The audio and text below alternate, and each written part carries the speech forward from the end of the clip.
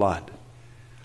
It means to accept with a believing heart the entire suffering and death of Christ, and in this way to receive forgiveness of sins and eternal life. But it means more through the Holy Spirit who lives both in Christ and in us. We are united more and more to Christ's blessed body. And so, although he is in heaven and we are on earth, we are flesh of his flesh and bone of his bone. And we forever live on and are governed by one Spirit, as the members of our body are by one soul. And where does Christ promise to nourish and refresh believers with his body and blood? As surely as they eat this broken bread and drink this cup. In the institution of the Lord's Supper, the Lord Jesus, on the night when he was betrayed, took bread, and when he had given thanks, he broke it and said, "Take, eat, this is my body, which is broken for you. Do this in remembrance of me." In the same way also he took the cup after supper, saying, "This cup is the new covenant in my blood. Do this as often as you drink it in remembrance of me. For as often as you eat this bread and drink the cup, you proclaim the Lord's death until he comes." This promise is repeated by Paul in these words, "The cup of blessing that we bless, is it not a participation in the blood of Christ? The bread that we break, is it not a participation in the body of Christ? Because there is one bread, we who are many are one body, for we all partake of the one bread." This the church does believe.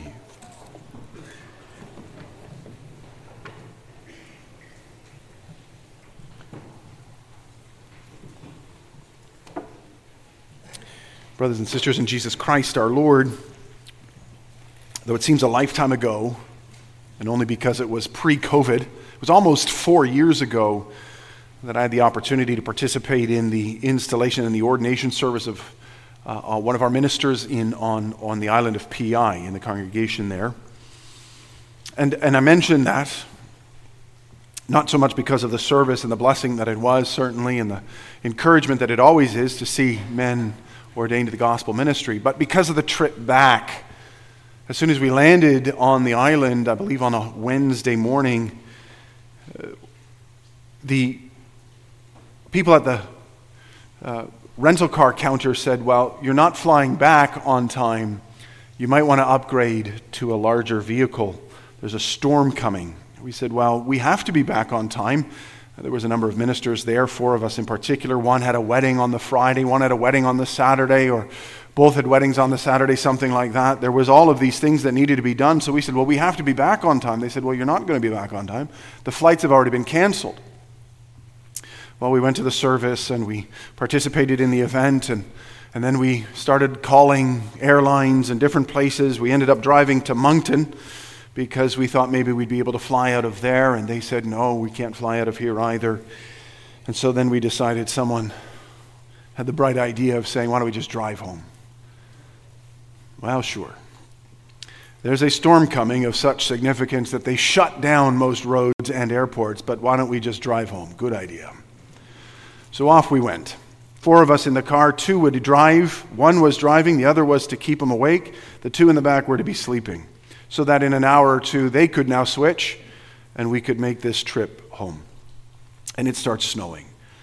And it starts snowing. And there is nothing but snow everywhere. You can't see the road. You can't see other cars. There are no other cars on the road. It's just 4 crazy ministers trying to get back to do weddings. But what we could do is we could hear things. And there was one of the ministers, who will remain nameless, who, when he took his turn, nobody slept.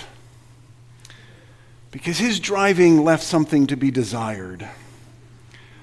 But thankfully, there were these lovely things on the road called rumble strips. You couldn't see anything. We're driving in about 1.5 feet of snow. You couldn't see anything. But every time he hit the rumble strip, he'd hear it and pull over again. He'd hit the one on the left, and 40 seconds later, he'd hit the one on the right. And 40 seconds later, hit the one on the left. All the way down the highway.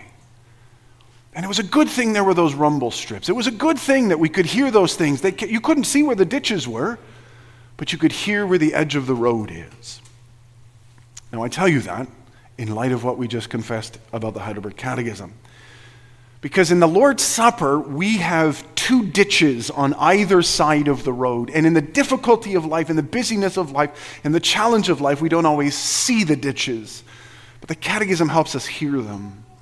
Those 2 ditches are these. We want to avoid cold participation and lifeless spirituality, mere ritual, when we participate in the Lord's Supper. And that is a real danger for us. Consider the week of preparation, the purpose of which is to shake off the cobwebs of spirituality, stir our hearts with passion for the Lord, to renew our praise, our love for God, to come to the Lord's Supper service excited and eager to celebrate God's grace. But surely, like me, you too have found yourself on Sunday morning suddenly coming into church and thinking, oh, that's right, it's Lord's Supper. That entire week of preparation just got busy with life. It got busy with the busyness of family and of work and of everything else. And we forgot all about the fact that we were to be meditating upon the things of the Lord. And so we walk into church and we've done none of the preparation. We've done none of the thoughtful consideration. We're not coming with that hunger, that passion for the Lord. Now, to be sure, don't misunderstand this. The week of preparation is clearly not strictly necessary. It wasn't always observed in the history of the church. It was observed in other ways in the history of the church. In the church in Scotland, in order to participate in the Lord's Supper, there's a worship service every day for a week before the Sunday, and then one service after the Sunday on the following Monday. There are different ways to prepare our hearts for worship, without question. The point here is not to say that we have to mechanically follow the routine of the week of preparation. Oh no, that's the problem, is we make these things far too mechanical and ritualistic. We want to see that they provide us with a spiritual exercise, that they challenge our hearts and our minds to grasp more deeply the wonderful love of God in Jesus Christ. And we can take so precious and powerful a gift as the sacrament of the Lord's Supper for granted, hoping that it simply will work because it works. That's the one danger that we have, the one rumble strip on the left that we run into. But even as we say that, we want to avoid the ditch on the other side. Even as we correct for that problem, we want to avoid a ditch that's on the other side, that of works righteousness, which we fall into if the Lord's Supper only works when we do it right, as though it's a blessing that is unleashed only by our great piety. This too has been a challenge that the church has faced. Among those churches where, for example, thousands of members would gather each Lord's Day, but when it came time for the Lord's Supper, but a handful would come forward to feast upon God's grace. And the reason so few would participate is because the others would say, I am not sufficiently holy, I have not had the right experience, I haven't done the things necessary in order to arrive at this.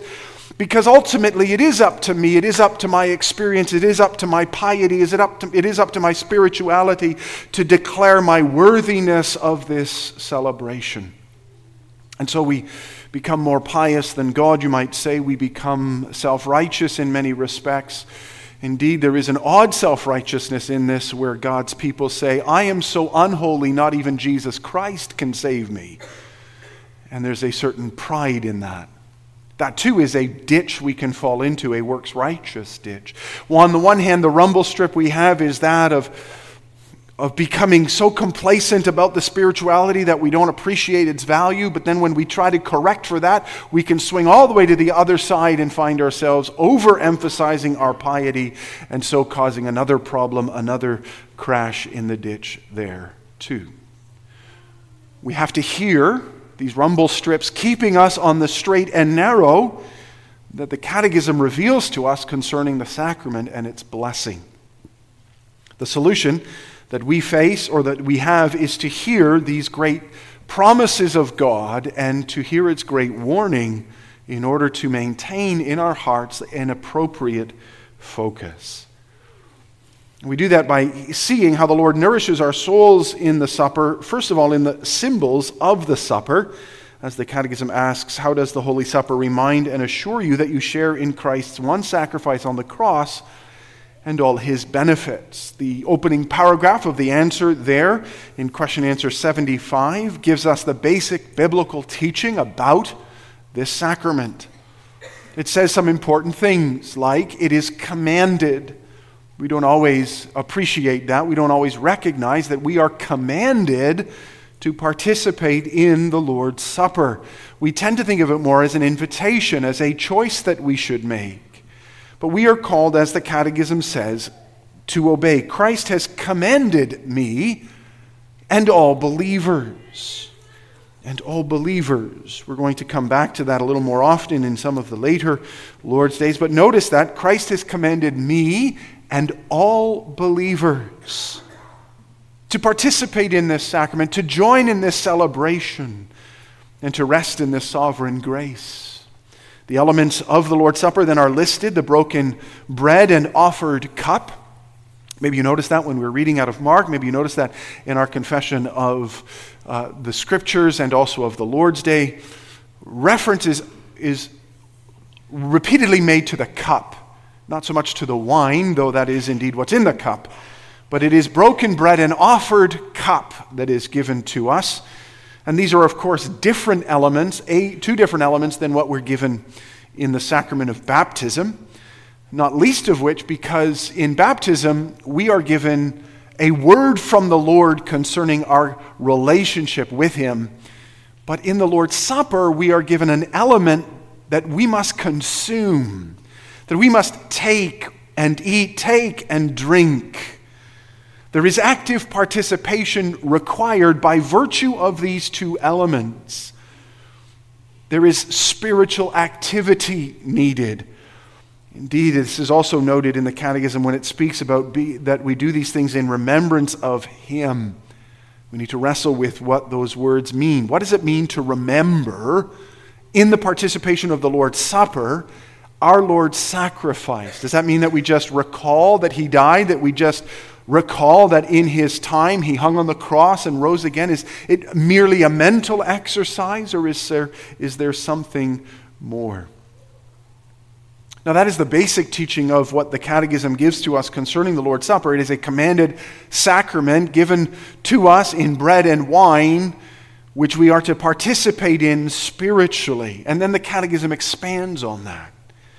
It speaks to us about the symbols of the bread and the wine and how they symbolize Christ's broken body and shed blood.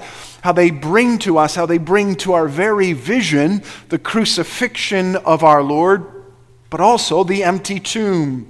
We shouldn't miss that when we commune with Jesus Christ, we commune with a resurrected Savior. It is not with the crucified or merely crucified Savior that we are united. It is with the crucified but then resurrected Savior. It would make no sense to be united to a dead Savior. A dead Savior can do nothing for you. But the living Savior can work by His power and grace within your life. His living blood, His living Spirit unites with us and equips us for service before His face. And if the supper was a mere mental exercise, that would be enough. But the Catechism expands again on the meaning of the sign and the food as a sign, reminding us that it is Christ's body and blood that nourishes and refreshes our souls for eternal life. It is not just an exercise to make us remember something, it actually gives us something. Our souls, our spiritual selves are actually nourished. Even as our bodies need strength, need food in order to do the work that they're called to every day, so too our spirits need to be equipped, strengthened, made strong. And how can you strengthen a spirit? What food can you give to someone that will strengthen their spirit, their soul, their spiritual aspect of who they are? There is only one food that is sufficient for so great a calling, and that is the supper of our Lord. And as we receive that bread and that wine, that body and that blood, we are to do so by faith. We are to remember that it is by Christ's death and resurrection that we both have eternal life and are strengthened for the journey to which we are called. All of this is what the Catechism teaches in Question and Answer 75. And this ought to make for us participation in the Lord's Supper each month a profound encouragement. I mean, just think of what this week holds for you. Think of what your life calls you to do. Think about what the Scripture commands of us, what we even heard this morning when we heard about the command to surrender all in service to Jesus. Think about that description of the righteous way, the straight and narrow way, which we sometimes take to mean that it's not fun, that it's limited, that it's restrictive. When we think about the straight and narrow, when we think about someone, well, he needs to walk the straight and narrow, then we think that they need to smarten up, they need to obey, they need to do the things that are no fun. But the straight and narrow way is the way that gets you most quickly from where you are to where you want to go.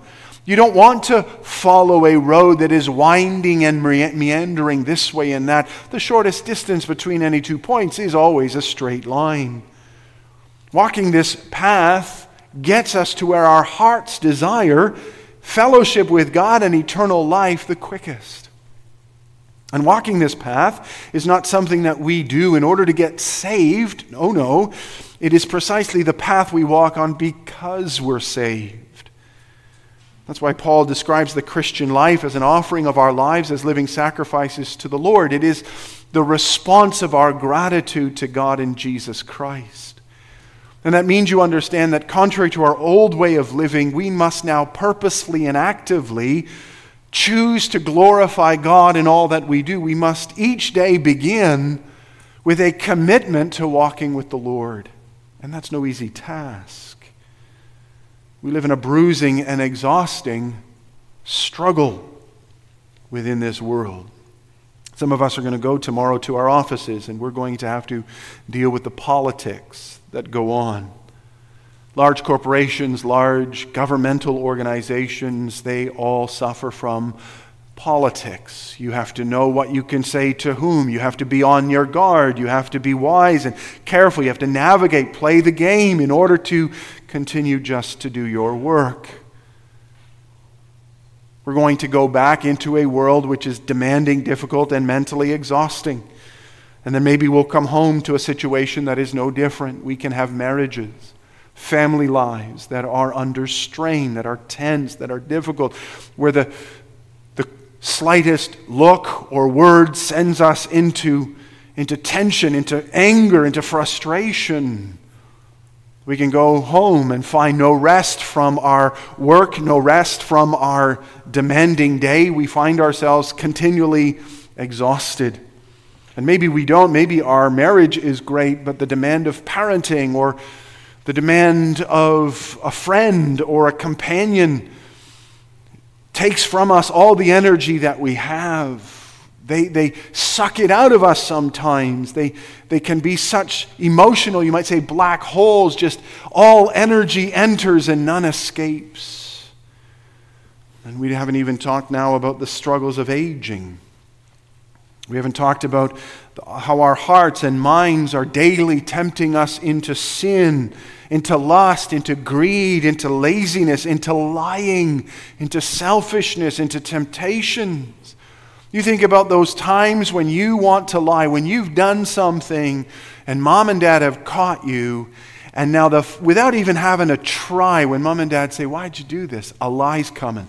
You don't even have to think, it's coming. All you have to do is open your mouth and it'll come out. You don't have to try to lie. But you got to fight very hard to tell the truth. And fighting very hard to tell the truth is exhausting. It's difficult. It's embarrassing. It's shameful. It's a lot of things.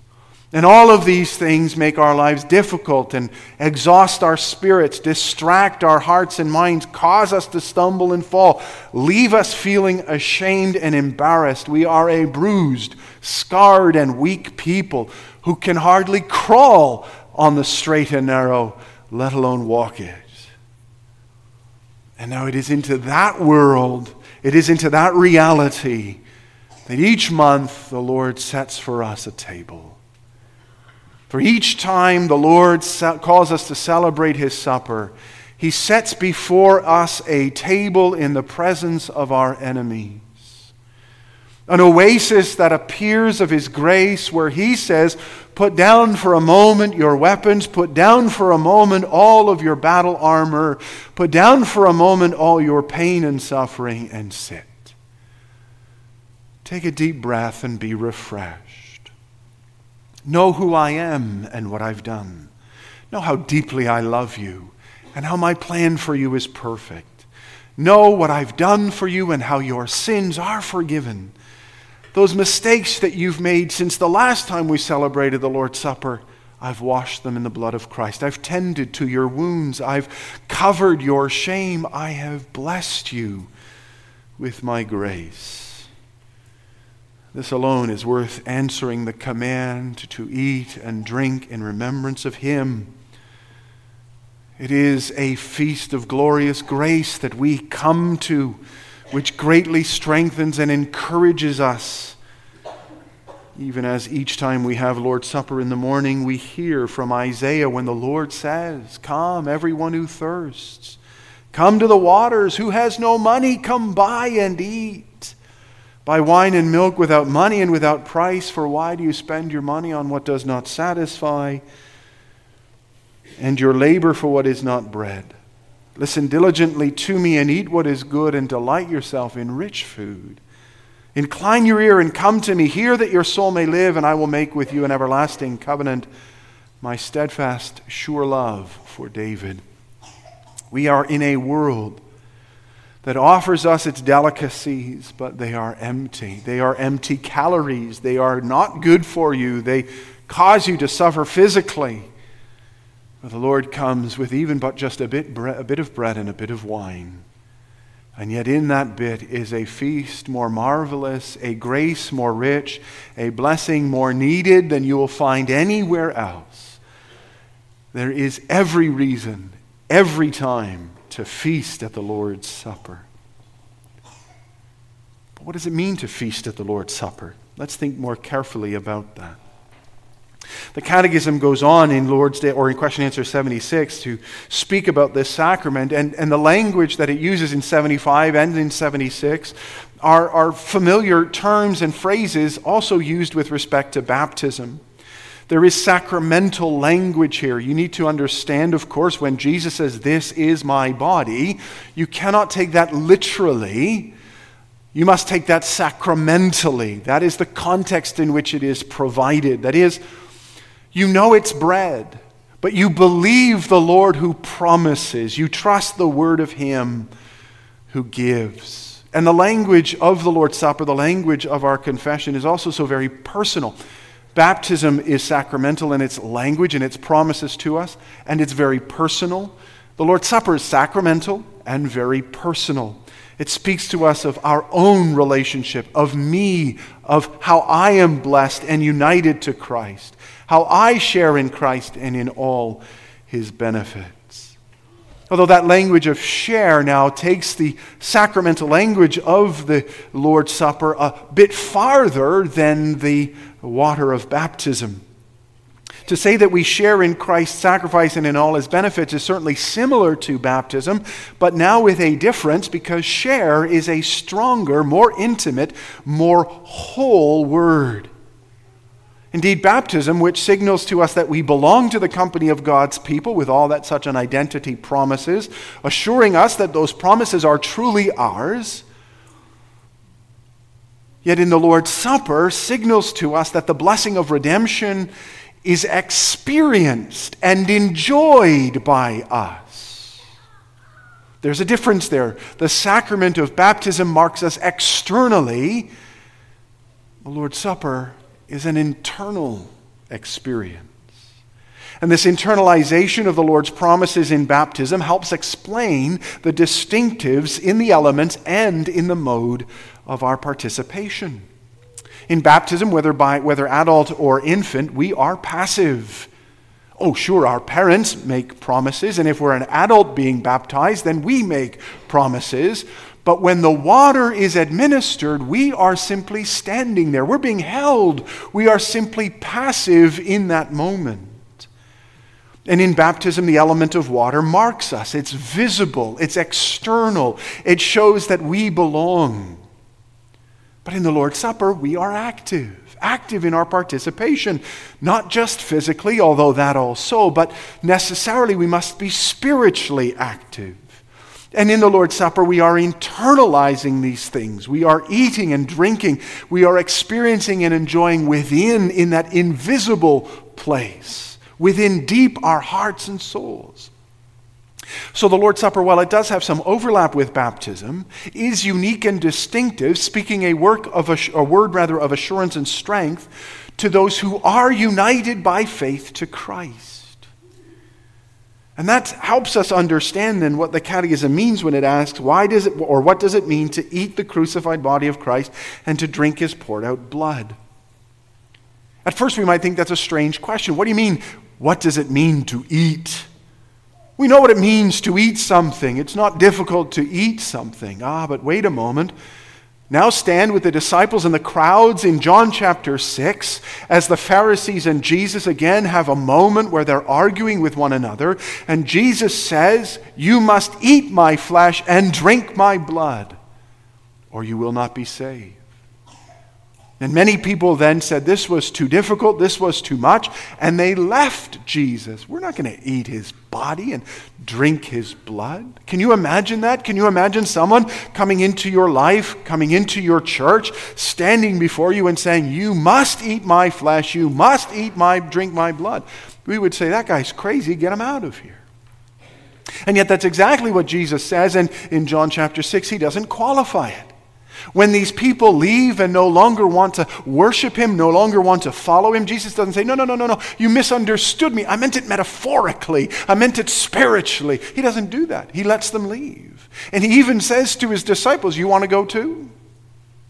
Because the challenge is being presented. The demand is being presented, to which then the disciples respond. Rightly, Peter saying, "Where shall we go? With you are the words of life." We don't really understand what you're saying, Jesus. We can't grasp the depth of what you're declaring to us, but this we know, that we desperately need you. And indeed, that's what it means, doesn't it, to participate in Jesus Christ's sacrifice, to eat his body and drink his blood. It means to believe him, to accept, as the Catechism says, with a believing heart, the entire suffering and death of Jesus Christ, and in this way, to receive forgiveness of sins and eternal life. More than that, it means to be united more and more by the Spirit's ministry to our head, Jesus Christ, and so become more and more like him. Which is to say, you understand, that to participate in the Lord's Supper requires much more than your mouth. To eat the bread and the wine, that only requires your mouth. But to eat the body and blood of Jesus Christ, to receive that power that hung upon the cross, defeating sin, so that your sins too may be defeated. To experience that life-renewing power that rose from the dead when Jesus Christ was resurrected, so that you might live the new life. To receive the powerful spiritual blessedness of the Lord's Supper requires a mouth not that is physical, but that is spiritual. We eat with the mouth, not of our faces, but of our faith, by taking the bread, not as bread, but as it is offered. Indeed, as the Belgic Confession reminds us, we receive these gifts by faith, which is the hand and the mouth of our soul. And when we do, we are then united to Christ more and more. Indeed, the Catechism uses that lovely language taken from the marital relationship. We are flesh of his flesh and bone of his bone. That's the first song in the Bible when man sees woman in Genesis chapter 2. And he sings, "Let her be called woman, for she has been taken out of man. for she is flesh of my flesh and bone of my bone. There is in marriage, of course, a lovely picture of this intimacy of Christ and of his church and of his people.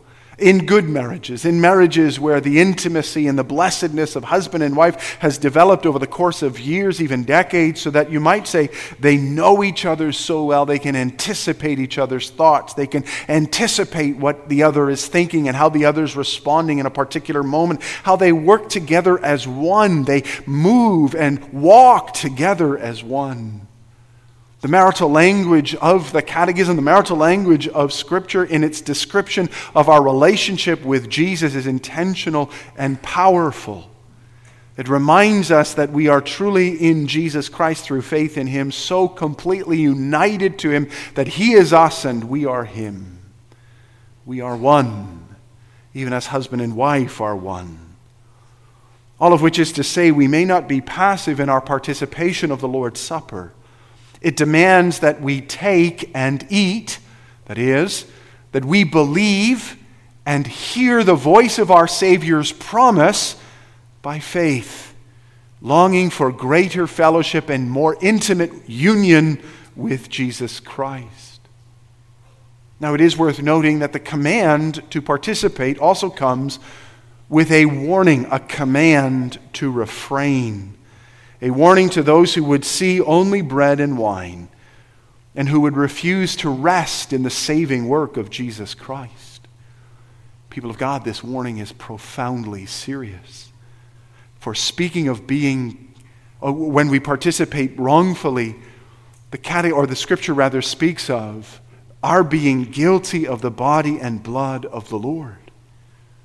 When we participate in the Lord's Supper carelessly, when we participate in the Lord unbelievingly, rebelliously, we're all weak, to be sure. Our faith is all pitiful, to be sure. That's not what we're talking about. We're talking about those that are in their moment, in their life, consciously and willfully rebelling against God. Know that they do not trust in him. Know that they don't believe in him. Know that this is for them all a charade, but they'll go along with it so as to not get in trouble, so as to keep their job, so as to keep their place within the community. Oh, no, says the Catechism. No, says the Word of God. You are warned. The word judgment is used. God's wrath will rest upon you. Then the bread and the wine are not to you a life-renewing power, but a poison that eats away at your soul. And that warning is not intended to stir our hearts to prove our worth. It is rather to once again remind us of our glorious Savior, the King of Kings and Lord of Lords, and that one day we will all have to stand before him. We will all have to give an account one day of our lives. So in the words of God in Ezekiel 18, why would you die? You are warned so that you may flee from the wrath to come. You are warned so that you might embrace grace and forgiveness and blessing. You're not warned so that you will prove your worth. You're warned so that you will acknowledge your unworthiness and might cling to Jesus Christ in his righteousness. We are drawn to the table of our Lord when we remember that in his righteousness he condemns sin in all of its expressions. Indeed, the cross itself is the reminder that God hates sin to the uttermost. Eternally, with his undiluted wrath, he hates sin. And we are reminded of his piercing gaze which condemns our sins when we see Jesus upon the cross and seated at the right hand of the Father in his glory. And the point of all of that is then to make us like the publican, not like the Pharisee, proving our worth, but rather like the publican, suing for mercy, for we will then discover a gracious Lord. But that makes you understand the failure of God's people to rest in the saving work of Christ and to participate in the sacrament rightly, a very serious matter. That's why as a congregation we're committed to guarding the table. Though we want all believers, again, the Lord commands me and all believers. Let all believers who come into this place join us at the table as guests or as members. Let them all join that we may all sit around the table of our Lord and celebrate his grace. But even though we want all believers to be here, we yet guard the table, protecting those who are unworthy from the fierce judgment of our God. That's why we test the sincerity of those who seek admission to the table, even among our own members. We examine young people who have indicated a desire for which we rejoice and celebrate to participate in communion. But we examine that first. We do that with every member of the congregation, to be completely honest. Every year we go from family to family and we test, we examine, we look at the spirituality of God's people. And there are times then in that pursuit and in that ministry as we walk amongst the sheep that we discover the wolf or we discover the goat among the sheep. And into that one we send a word of repentance, we send a word of warning. That's what church discipline is. Church discipline says, you may think that you're right with God, but you are not. You need to repent in the light of what God's word says. So in so many ways, we guard and guide the people of God to participate at the Lord's Supper in a way that is fitting, in a way that is consistent with its elements, with its message, and with its Savior. Not because our spirituality ever proves our worth, but because we must know how empty we are, how full He is, how little we have, but how much He provides. Indeed, we must then come hungry and thirsty, precisely because we know without God's grace we are nothing.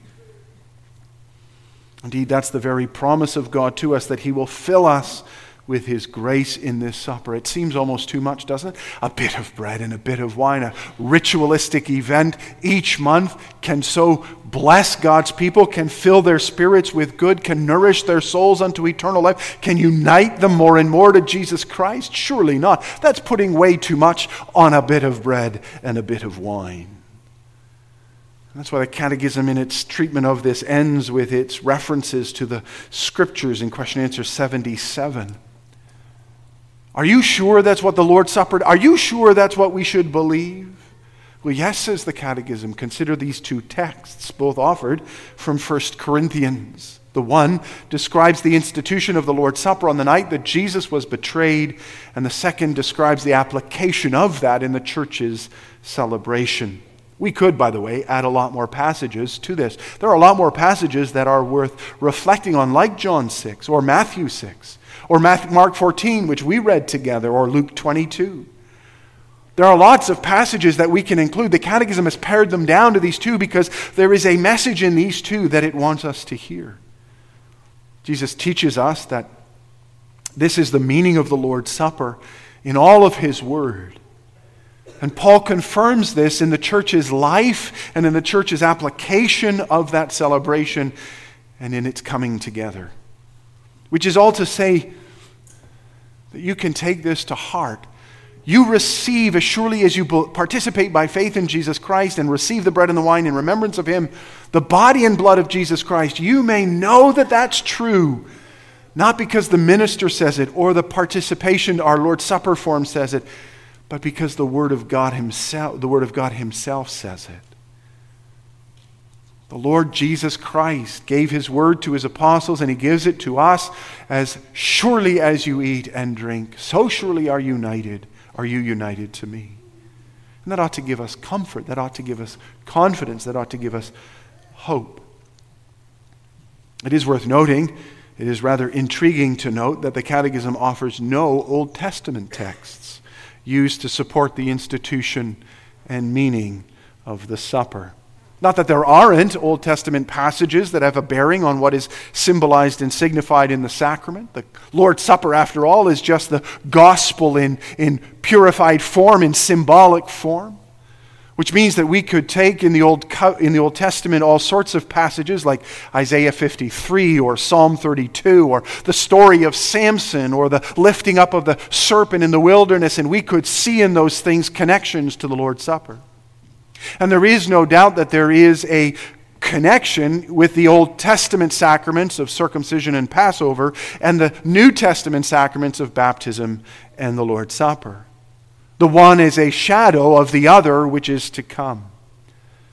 But we ought to pay careful attention to the language of the Catechism and the language of the Catechism both with respect to baptism and to Lord's Supper, as well as our own baptismal forms, which remind us that circumcision did not become baptism, but was replaced by baptism.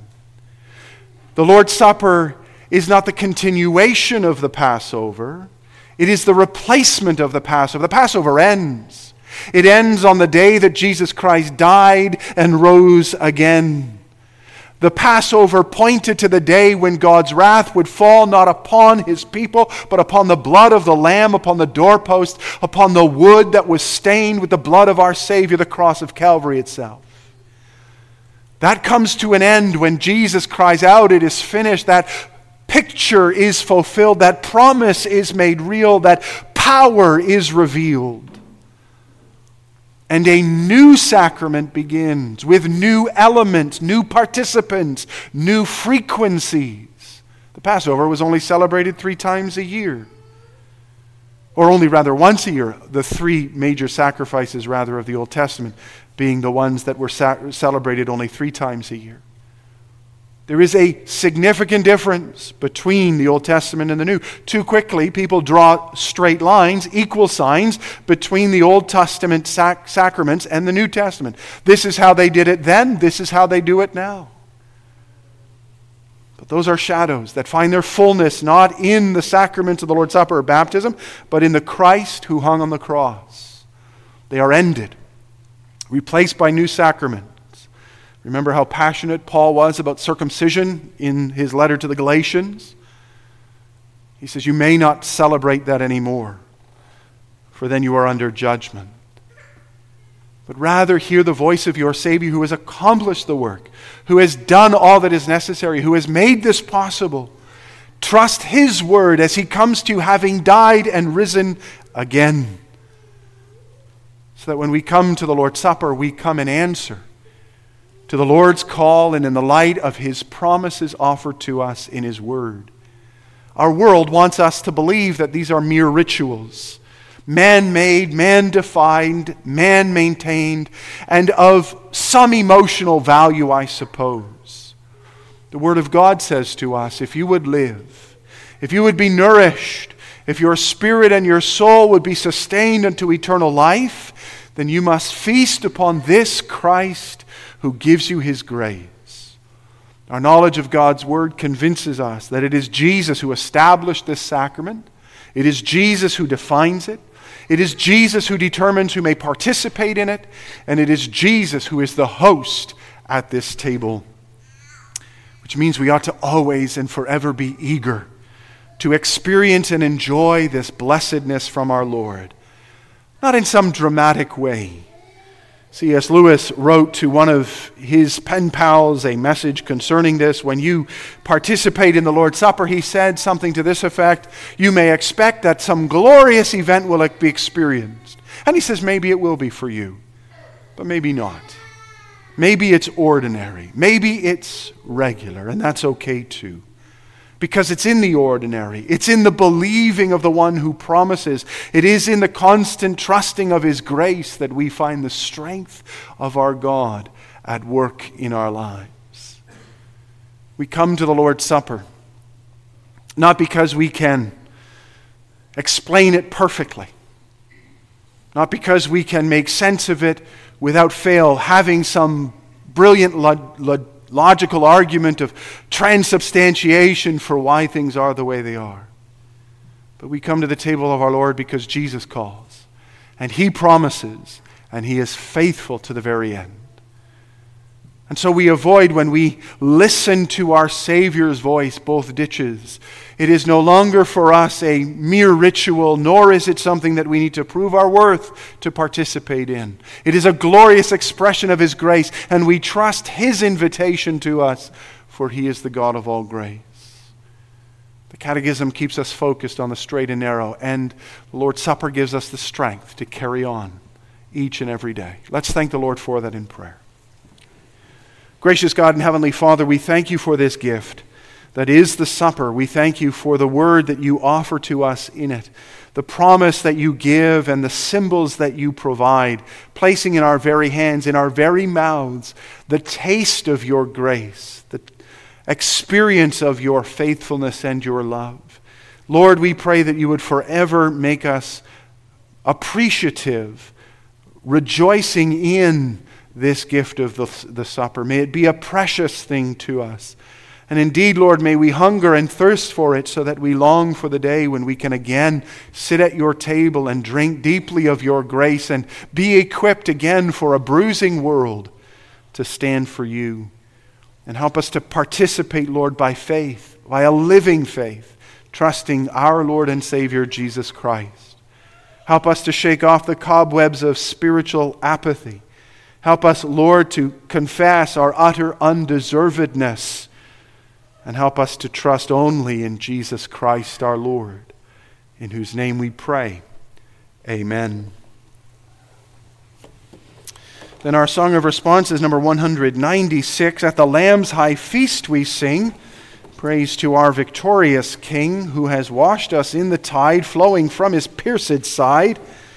Praise we him whose love divine gives his sacred blood for wine, gives his body for the feast, Christ the victim, Christ the priest. We'll sing the three stanzas and we'll stand to sing.